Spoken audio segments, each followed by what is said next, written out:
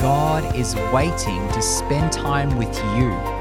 Let's lean into His presence and hear His voice. Welcome to 5 Minutes with the Father. Hello, my name is Nick, and I'm so glad you can join me today as we continue to spend 5 minutes with the Father. If you'd like to connect with me, you can do so by searching for Narrow Way Ministries on Facebook or YouTube, or you can email me hello@narrowwayministries.net. I would love to hear from you. Today we're going to spend some time in a scripture at the very beginning of the book of Psalms, Psalms chapter 1, verses 1 to 3. I'm going to be reading and reflecting from the Passion Translation. So you can either read along with me if you have that version, or you can just listen, whatever is easier for you. And verse 1 starts like this. What delight comes to the one who follows God's ways? This psalm is a contrast of those who choose to follow God's ways with those who choose their own path. So I'd like to encourage you as we continue to read this to listen with the purpose of learning how to live with God and in Christ in the first place. So it says, what delight comes to the one who follows God's ways? He won't walk in step with the wicked, nor share the sinner's way, nor be found sitting in the scorner's seat. When we choose to follow God's way, we understand that there is not a place for walking in sin, walking in wickedness, or, as the Passion says, sitting in the scorner's seat, letting our words spit venom, spit poison, spit fiery darts at other people. That's not in line with the ways of God. And so when we delight in following God's ways, we want nothing to do with those ways of living. And then we get to verse 2 here.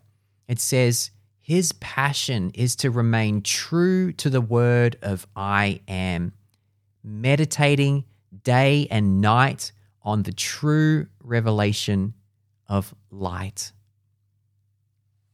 Now, to meditate day and night on the true revelation of light means to meditate 24/7 on what is good and delightful. In the New Testament, Paul words it like this: set your minds on things above, on things that are noble and true and beneficial and helpful. He talks about that is what we meditate on, because as we allow that to soak into our very being, that is what will flow through us.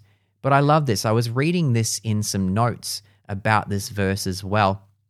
So meditating day and night can also be a representation of day representing periods of enlightenment or times when we're getting clarity and understanding on who God is.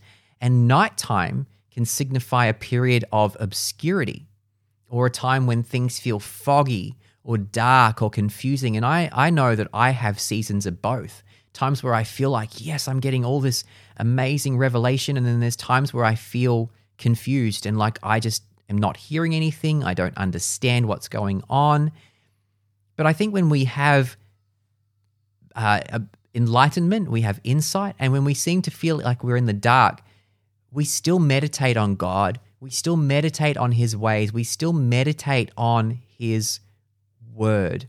It's a beautiful opportunity that we have to do that. And verse 3 says that if we do that, we will be standing firm like a flourishing tree planted by God's design, deeply rooted by the brooks of bliss, bearing fruit in every season of life.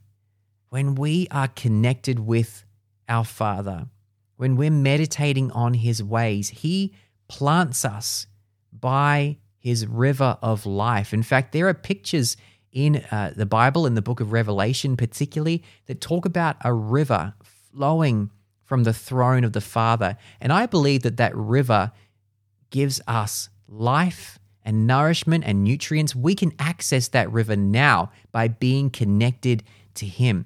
Also, water, rivers is often a picture of the Holy Spirit. When we're connected with the Father, We allow space for the Holy Spirit to flow in and through us. And as a result, we will flourish. We will bear fruit in every season of life. And we cannot bear fruit, according to the Bible, unless we are connected to the vine, which is God Himself. And if we are willing to live that way, it says we will never be dry, we will never faint, we will be ever blessed, and we will be ever prosperous. And I love that. It's a beautiful picture. Now, the word here for prosper, I want to touch on that because there's a lot of meanings to this word. It comes from a Hebrew word. I think it's pronounced salak, and it means to push forward, both literally or figuratively. It means to break out. It means to come. It means to be good. It means to be profitable. It means to prosper.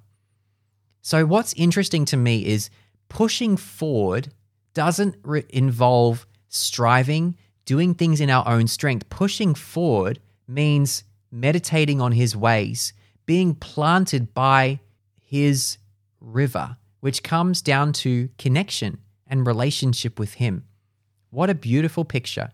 If we don't walk in step with the wicked, if we remain true to the word of God, meditating day and night on the truth of His word, we will be firm like a flourishing tree, planted by God's design, deeply rooted by the brooks of bliss, bearing fruit in every season of life, never dry, never fainting, ever blessed, ever prosperous. Wow, isn't that amazing? I'm going to leave that with you to reflect on, and I hope that this has been a blessing to you today. If you need that scripture reference once again, it's Psalm chapter 1, verses 1 to 3.